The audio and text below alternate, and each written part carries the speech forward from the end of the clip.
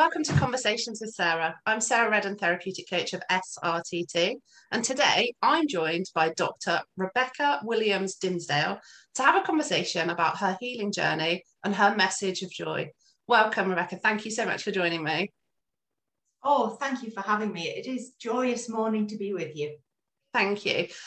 So I would really love, wherever you feel comfortable starting, can you tell me a little about sort of your healing journey, what went on for you and brought you to where you are now?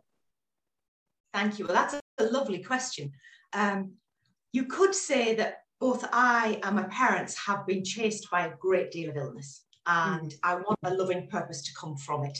And I think in many respects, we're all on a healing journey, mentally, physically, spiritually, to, as we would say, fill our potential, be our best selves, live as well as we can and love as well as we can. So I have had extensive experience of really protracted physical illness. And that has really taught me everything about valuing health and unity more than everything. Yeah. So what I share a little about that. I had a fibromyalgia diagnosis, will be sort of 7 years ago, and kind of what I've gone through. Are you happy to share some of the sort of diagnosis and the what went on for you? Oh, of course, yes. And I would hope it would be of some use to people. I always want loving purpose to come out of the work that I do. I was a very energetic child. I was the grubbiest tomboy on the planet, and lots of school activities. I had a loving home. I was very, very fortunate with my start in life. I always thank God for that. I spent a great deal of time with my most remarkable grandmother, who'd gone to China as a medical missionary and run a hospital. Wow. So I'd come from remarkable stock. I had beautiful parents, loving, dedicated, loyal, hardworking, good people. But we were hit very hard, very severe ME. And I got glandular fever at 17, having been, very active teenager, and loved school and county youth choir and brass band and pals and church and choirs and lovely life, outdoor activities, canoeing, walking, hills. And I got glandular fever, and overnight I was physically ruined. It was that dramatic. And I got worse and worse and worse. I wasn't just a bit unwell on the sofa. Every physical symptom in my makeup was going crackers on me.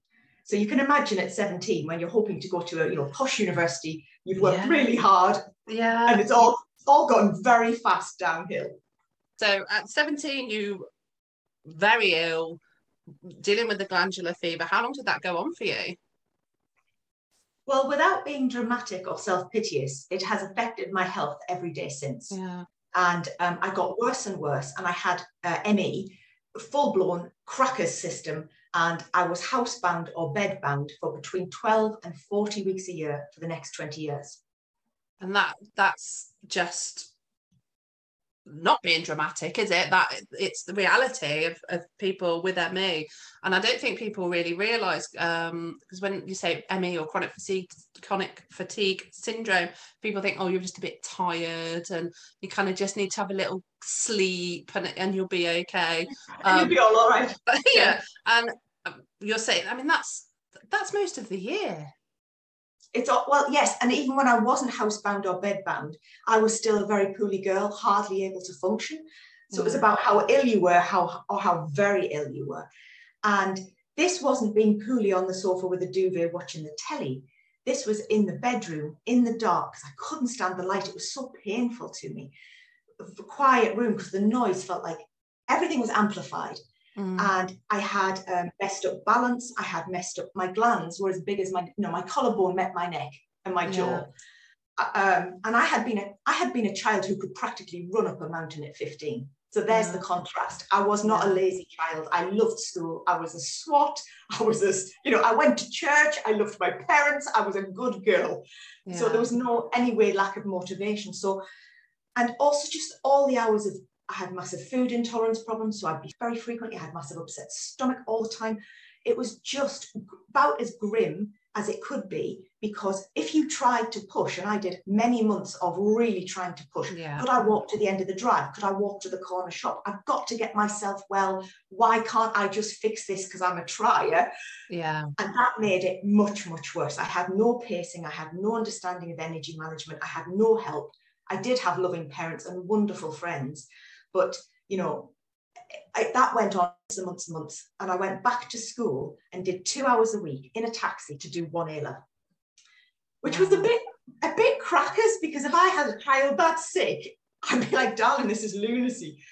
But it was magic, because it meant I was still me. And for those half an hour in the taxi, lie in the back of the taxi before seatbelts, was bad. I went to my politics A-level lecture and I couldn't pick up my bag. So my friend used to meet me at the taxi, pick up the rucksack for me, just about carry me into the room. I'd sit in the chair nearest to the door, I'd lean on the wall, I'd take my notes, and I'd go home back to bed dead. Yeah. And that was a difficult life for a young person, and it wasn't getting better either. It wasn't, try a bit of homeopathy and you'll be all right, or here, have this prescription. It just got worse and more complicated.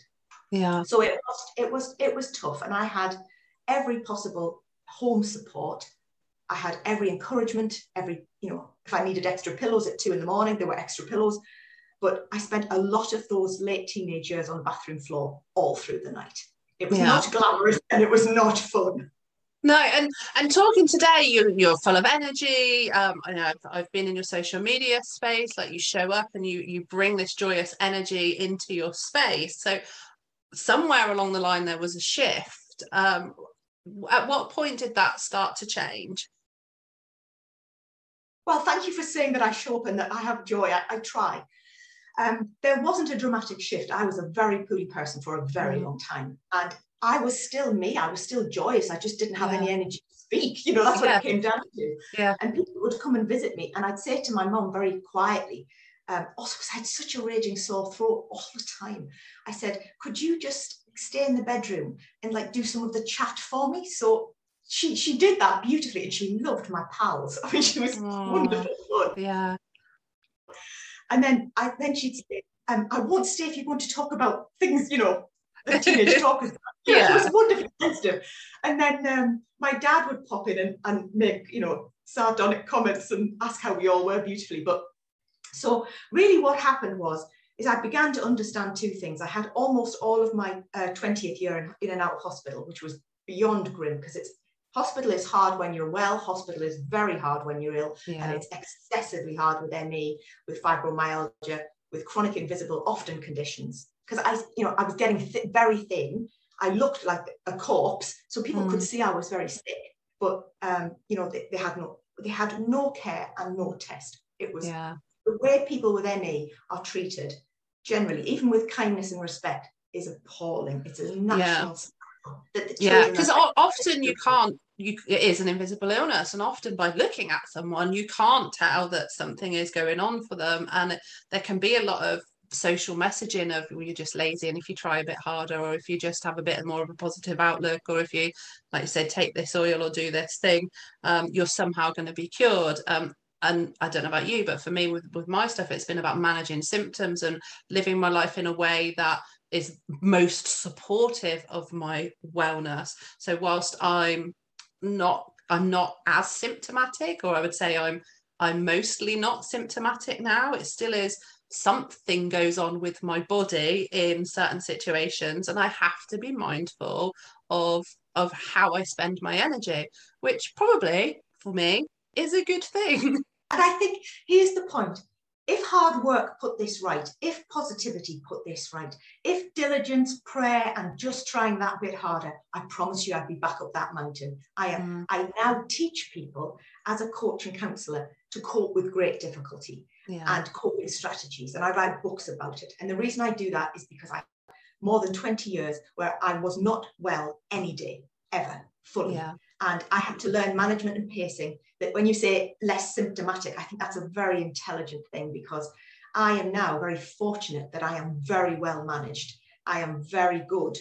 And I say that with some humility, but with also a quiet pride at managing energy. But there have been massive compromises in my life. I haven't had any children. I live in a relatively small bungalow, so I can get round it. I thought about this bungalow, about how close it was to the bathroom. That's the kind of thought that people with ME often have. Yeah. I've never been on an aeroplane. I've never had normal holidays. I haven't been traveling. I've hardly eaten, I've never had a ready meal yesterday never had a ready meal before because I didn't dare with the reactions. Yeah. But what I did manage to do in terms of answering your question, thank you, meandered around. Oh, I will meander with you. It's yes, okay. meander, is that there were 3 or 4 really important conclusions that I had to get to. First one was nobody was going to come and magically put this right for me. Mm-hmm. And most people, we're in a culture where you go essentially to a GP and you either get a prescription or you get a consultant or you get a set of tests. Now, when none of those things are offered, and often what they offer makes you worse, and the damage that a lot of people have. I've had, my bravest friend was Emily Collingridge, and she died before she would have been 40 this year. She died. Sophie Mercer, all those people who've had the worst possible interventions had made them worse. So what I concluded that the most important thing was not to get worse, to try and stabilize. Yeah. And then my next goal was to learn as much as possible about what I could do to make it a bit less bad. That was the point. Yeah. And everybody, you know, the positive mindset world, which a lot of which I love, is yes, you can achieve anything. You can run a marathon, you can have a 6-figure business, you can have 27 children and 14 puppies. Well, you know, these are huge goals. My goal is to make it a bit less bad rather than what can we do to make it better.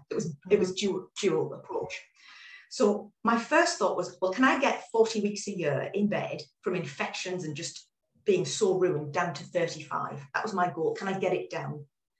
Which means I catch fewer infections. What can I do to not get as many infections? What can I do to sort out my explosively aggressive physical reactions to things? So I look to try and make things 3 or 2 or even 1% better. Tiny, tiny gains. And that's very difficult when your body is raging because you're too ill to do the tiny gains. You're too ill to do those things. So I did have loving support, but I also knew that if I had pop and rubbish and didn't, bother to learn about having vitamin C and all the things that help us, I was not going to get well. So my diet was cleaned out very dramatically. I asked my mum if I could have thicker bedroom curtains so that I tried to regulate my sleep pattern because my sleep was crackers, which meant you had no restoration because your hypothalamus was just on fire. So I have spent 30 years, I'm 47 now, I've spent every day trying to do all I can to be well, do those 1% gains and count my blessings, but also realize that in some small way, I might have something of worth to offer. Because when you're that sick, it's very hard to think, well, I can't take myself to the shower. How on earth am I? My granny ran a hospital in China. How can I not go to the shower? So we have to make peace with that's where we are at the moment. This has hit us. And I kept thinking, thank God I've got a safe home. Thank God I've got good parents. Thank God, they can go and get me broccoli when I can't eat anything else. And, I lived off chicken and carrots for months. So I had many blessings, even though I was in the tightest corner. But through my 20s, I managed to do 1 A level at a time. I then did 1 6th degree time. I was desperate to hang on to just a bit of me and normality. And I was an absolute joke in those early 20s because what's the point of doing 1 6th time? And people's lack of confidence in me was devastating. Yeah. The people who really mattered had confidence. And I thought, well, if I just don't do it, I'll not have it. So 1 6th, by the grace of great help and hope, turned into 1/3 because I got my management so tight. Yeah. And then, I read and researched everything there was. I tried everything. I think I have just about tried everything it's possible to do to get well with ME. I've been to every arena, every clinic. I've been to numerous specialists, doctors, nutritionalists. The only thing I haven't done is acupuncture. So I've wrung out every possibility of seeking health. But the interesting thing was, in all of that, I learned 2 great things about motivation and resilience. And what you need to cope with great enduring difficulty is fortitude. That was it. It wasn't about being positive. It was about, this is very painful and very difficult. How do I survive till lunchtime? Yeah. And as you say, it's something that you've used and you have turned into a positive because, or from my perspective, you've turned into a positive because you've gone, okay, I've had all of this experience and I've learned all of these things and now I can help people that are on this journey with my knowledge and with the experience that I've had to help them understand what they're going through and make it just that little bit easier as they walk that path. I hope so. I think if you have, there's a spectrum of perspective and proportion here. If you have a bad week in a wonderful life, you've had a bad week.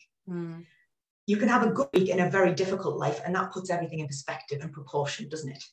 And the problem is that we are fed images of what life should be like.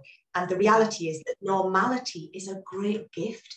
Just being able to eat, just being able to go in the shower, be with people we love, read a book, talk to you, have blue hair, all these blessings. So I wrote that gratitude journal every night for about 17 years.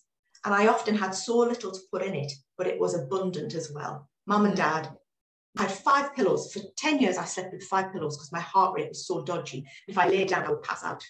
Wow. Terrible.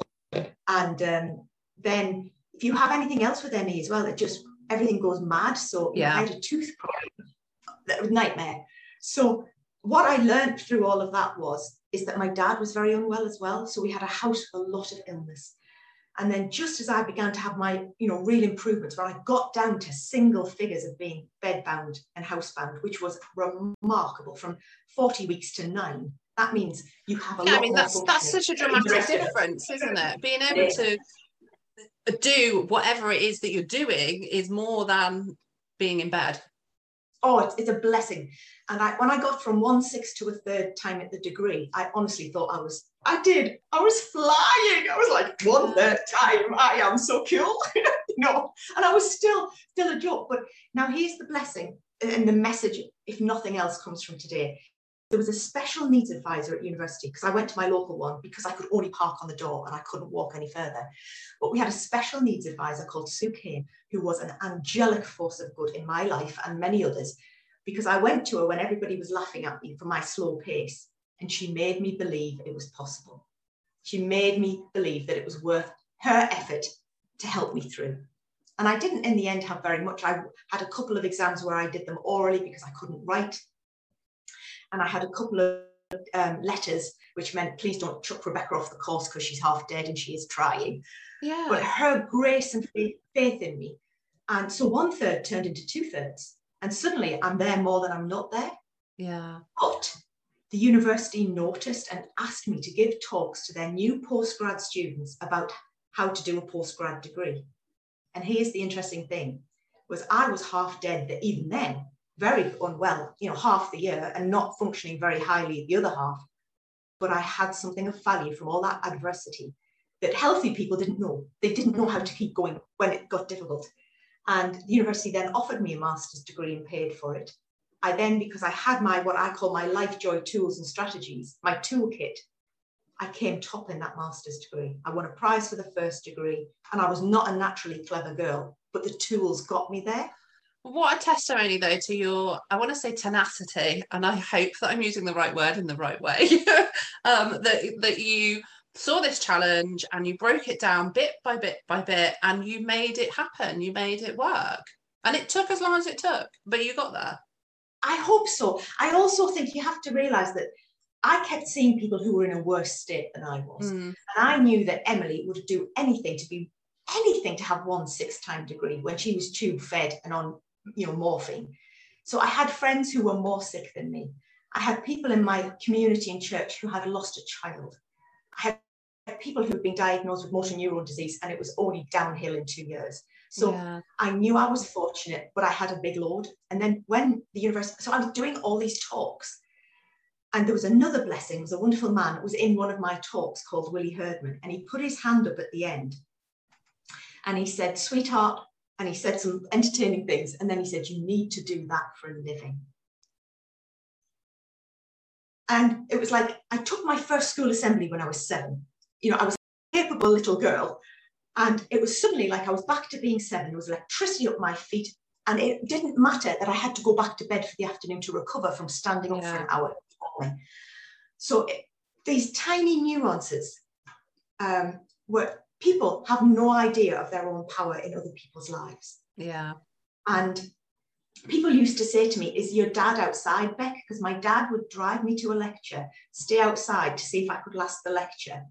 And it was a endearing joke, but thank God I had a dad who would drive me to a lecture and sit outside and just say, I'll be here if you need me. Yeah, because I imagine that support must have made the difference in what you could achieve, because it is harder when you don't have that support system to kind of hold you up and help you move through the stuff. Because I mean, I know from from sort of my health stuff, when I didn't share it and nobody kind of knew what was going on and just thought, you know, I was completely well, it was harder because I was forever trying to just be air quote normal and do all of the things that needed to be done, and nobody knew that I needed support because I didn't tell them. Anybody. And there's a hugely dichotomous position for people who look reasonably well, because the thing, I looked like death through my 20s, and thank God I have rosy cheeks now, you know, and I have nice wrists, you know, you can see yeah. Flesh. I love my wrists. But is that I desperately wanted to be in the well world, but the well world was in no way capable of accommodating me. So I had to adapt so many ways. And my friends would know, bless them, that if they had a cold, for goodness sake, please don't come near me, because that would be 3 weeks in bed. Yeah. So there was those things. And we would meet for an hour for coffee in the afternoon, because I couldn't go to the pub at night. I was too ill by the end of the day. Yeah. So I think about people on their own and the horrors that befall them with severe chronic illness and having to deal with a DWP and GPs and trying to go to work or not go to work and get a dinner or not be able to look after your kids properly. People have enormous, courageous hours that by just surviving. And I have had the best of people. I'm very fortunate. I have a wonderfully honourable husband. But every time I just had essentially a big improvement, we were hit, and my mum got early onset dementia in her mid-50s. Oh, goodness. So not only were we dealing with 2 people with ME in our house, my mum had the worst of the worst, and that was beyond brutal. Yeah. So she had very severe mental illness at the start of it, many, many complications, and degenerated over 14 years, which I can honestly say was the most monstrous, brutal, horrendous set of years, and looking after her through that. So not only have I understood acute, very severe illness, I understand enduring chronic illness. I became then a patron of a mental health charity. So I understand a good deal of that, and I know what degenerative conditions are like. So that is a big toolkit of, I hope, empathy and experience, so that when my clients come to me now, and in the last decade, I worked self-employed as a celebrant. So the thing I did most of was funerals. Yeah. Was I could look at families and say, I understand, darling. I almost said, I understand, my darlings, I'll help you through it. Because all of that overwhelming adversity and trying to be in the well world and trying to be me and be positive, which was so difficult when the world is lapping you all the time, is that now we have to negate that sorrow, that grief and that suffering with goodness, with trying to help people to say, come on, my darling, we'll help you through. And if we look for 3% improvements, we usually can find something. And that's really what, because my life has been completely dominated by illness, but I do not want it to be defined by it. Yeah, and that's the thing, isn't it? It's taking your power in that situation and claiming what you can do and focusing with that and using that in a way that enriches your life, and you've chosen to help others through that journey. And there's so much power in that. I think part of why I do the work I do is like my own journey and where I've been, and kind of wanting the people that are in the situation that past me was in to kind of have that support and have that person that, you know, they might not know that I've experienced the things that they're talking about or the things that they're trying to work through, but just that empathy and that love and that kindness that you want to share out into the world, isn't it? And bringing that along with you, it's so important. So thank you that you are here sharing your story, and that, you know, you've found that power of yours and that you're sharing it out there with the work that you do.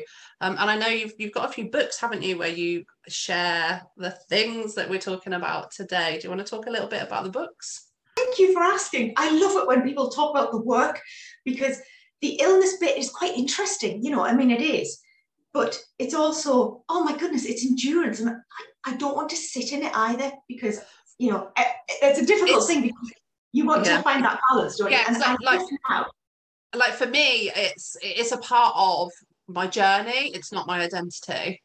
And I feel very much that's your message as well. It's a part of the journey. It's helped me get to where I am. It's not always been great, but this is what I've learned from it, and this is what I can pass on to other people, so that they kind of, get the step up, don't they, from your learnings. Well, I always think it's a blessing to get older. And I now say, I hope I've got some old lady Nana Beck things that might be useful, so I can be maternal. And I would want a teenager with ME now. Dear God, I wish somebody had been able to say this to me. It was, look, darling, this is very difficult, and it might be a lot longer than you realise, but it might not be. And you don't know what's coming by the time you're 25 or 30. Yeah. And if you just do a tiny bit now of something, and that's whatever you can manage. And I am the 1/6 queen. I tell my clients now, just be a 1/6 treasure somewhere, or start to even think about what this is here to teach you and how you can share that and help others. So we had no social media when I was ill. We had letters in the post. That was how it was a long time ago. But also what I do now is, by the end of my doctorate, which was essentially all I could do, academic life, because my academic life got easier because I could stay at home more. The further I went, I didn't have to go to lectures anymore and catch books from everybody, because they'd all partied too much. I so wanted to go to nightclubs and party and live a wild life, but I just couldn't. So by the end of that, I was told by an immunologist, look, you're unemployable. You can't, and it was brutal. And I came out, and my dad said, in his loveliest Cornish accent, he said, let's just see what we can do. He said that when you did a degree and it was pointless. And he said, what happened after that degree? So by the end of my doctorate, I thought, could I be self-employed? Could I somehow do something? So I did LifeJoy talks and lectures. I had one-to-one coaching clients. But the thing I was most useful at was helping people at the lowest time. So I was working as a celebrant. And I've done nearly 1,000 funerals services in the last 10 years. And I hope I helped people, because a lot of people live till they're 97 and have wonderful lives, and they're to be celebrated. And a lot of people have great tragedy. And I was aware of that. So I hope there was some loving purpose there. I wrote my first book through that decade. And then when the pandemic hit, I have to say, a bit more drama. My husband was doing the COVID testing in his lab. So I thought, this couldn't get any more. Don't really want that. This is hard. So, and I also had to shield. So I had to essentially start all over again at 46. It took me till I was 36 to earn any money. There's the first thing. The first £30 I earned, I didn't cash for months. I kept the check. So I started again a year ago. So I've written 3 books in the last year.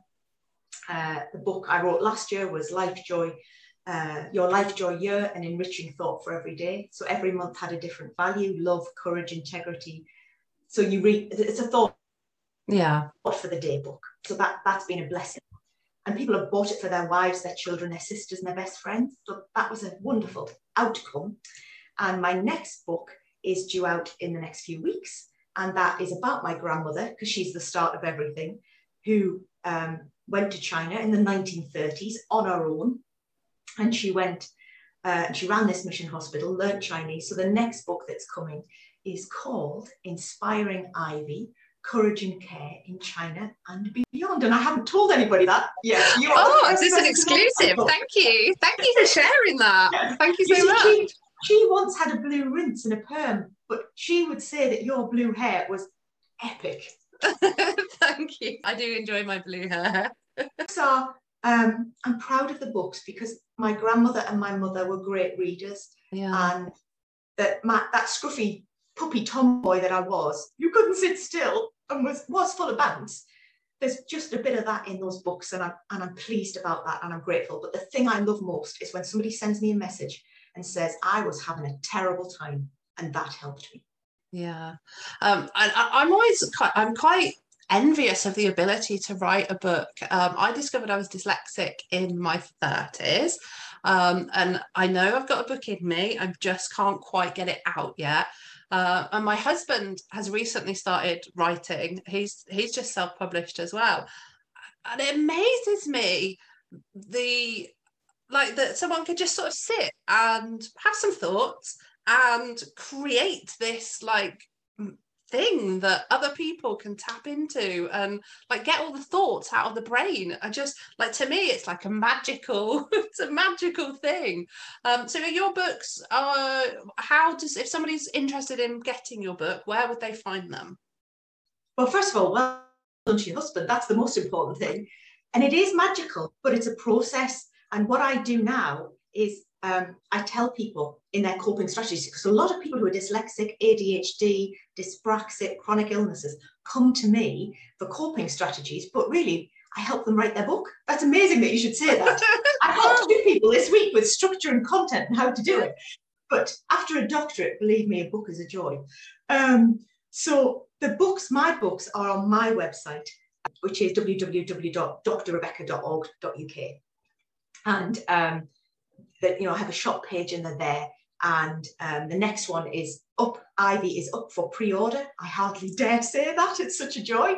But you can do it. I had a lecture that I used to give, which was called There's a Book in Us All, How to Write Yours. Yeah. And now I do quite a lot of that one-to-one now, because there is one in you and it just needs, it's like teaching somebody to drive. Yeah. But sometimes a big book is like driving and towing a caravan. So I'll help you learn to reverse park the caravan. Yeah. At the same time. So, but they're also about finding the treasure in the tiny things of life, about coping with great difficulty, but how not to be embittered after difficulty, how to use the difficulty, and then also I always try and say to my coaching clients, to help you shine ever brighter.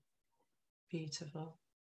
Thank you. Now, I am noticing that we have probably run over time. I'm very much enjoying listening to you, and I would love to continue the conversation, but perhaps there's some things that I can have you come back and speak on another time.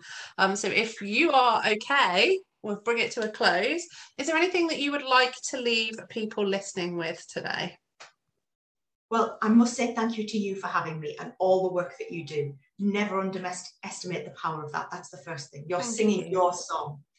And I would say the great lessons of this is that life can be utterly joyous, utterly unfair, utterly odd and wonderful and peculiar, but also that it's always a gift.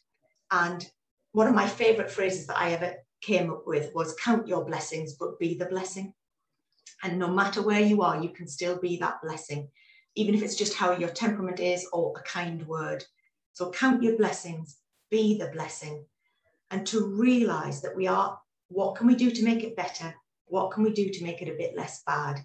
And to remember always that your worth is beyond measure and you are fearfully and wonderfully made. Thank you so much. Thank you for being my guest today. Thank you.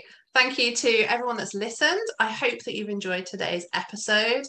I love to hear your feedback and suggestions. So to reach out or find out more about me and my guest, visit srtt.co.uk or follow on social media at SRTT Podcast.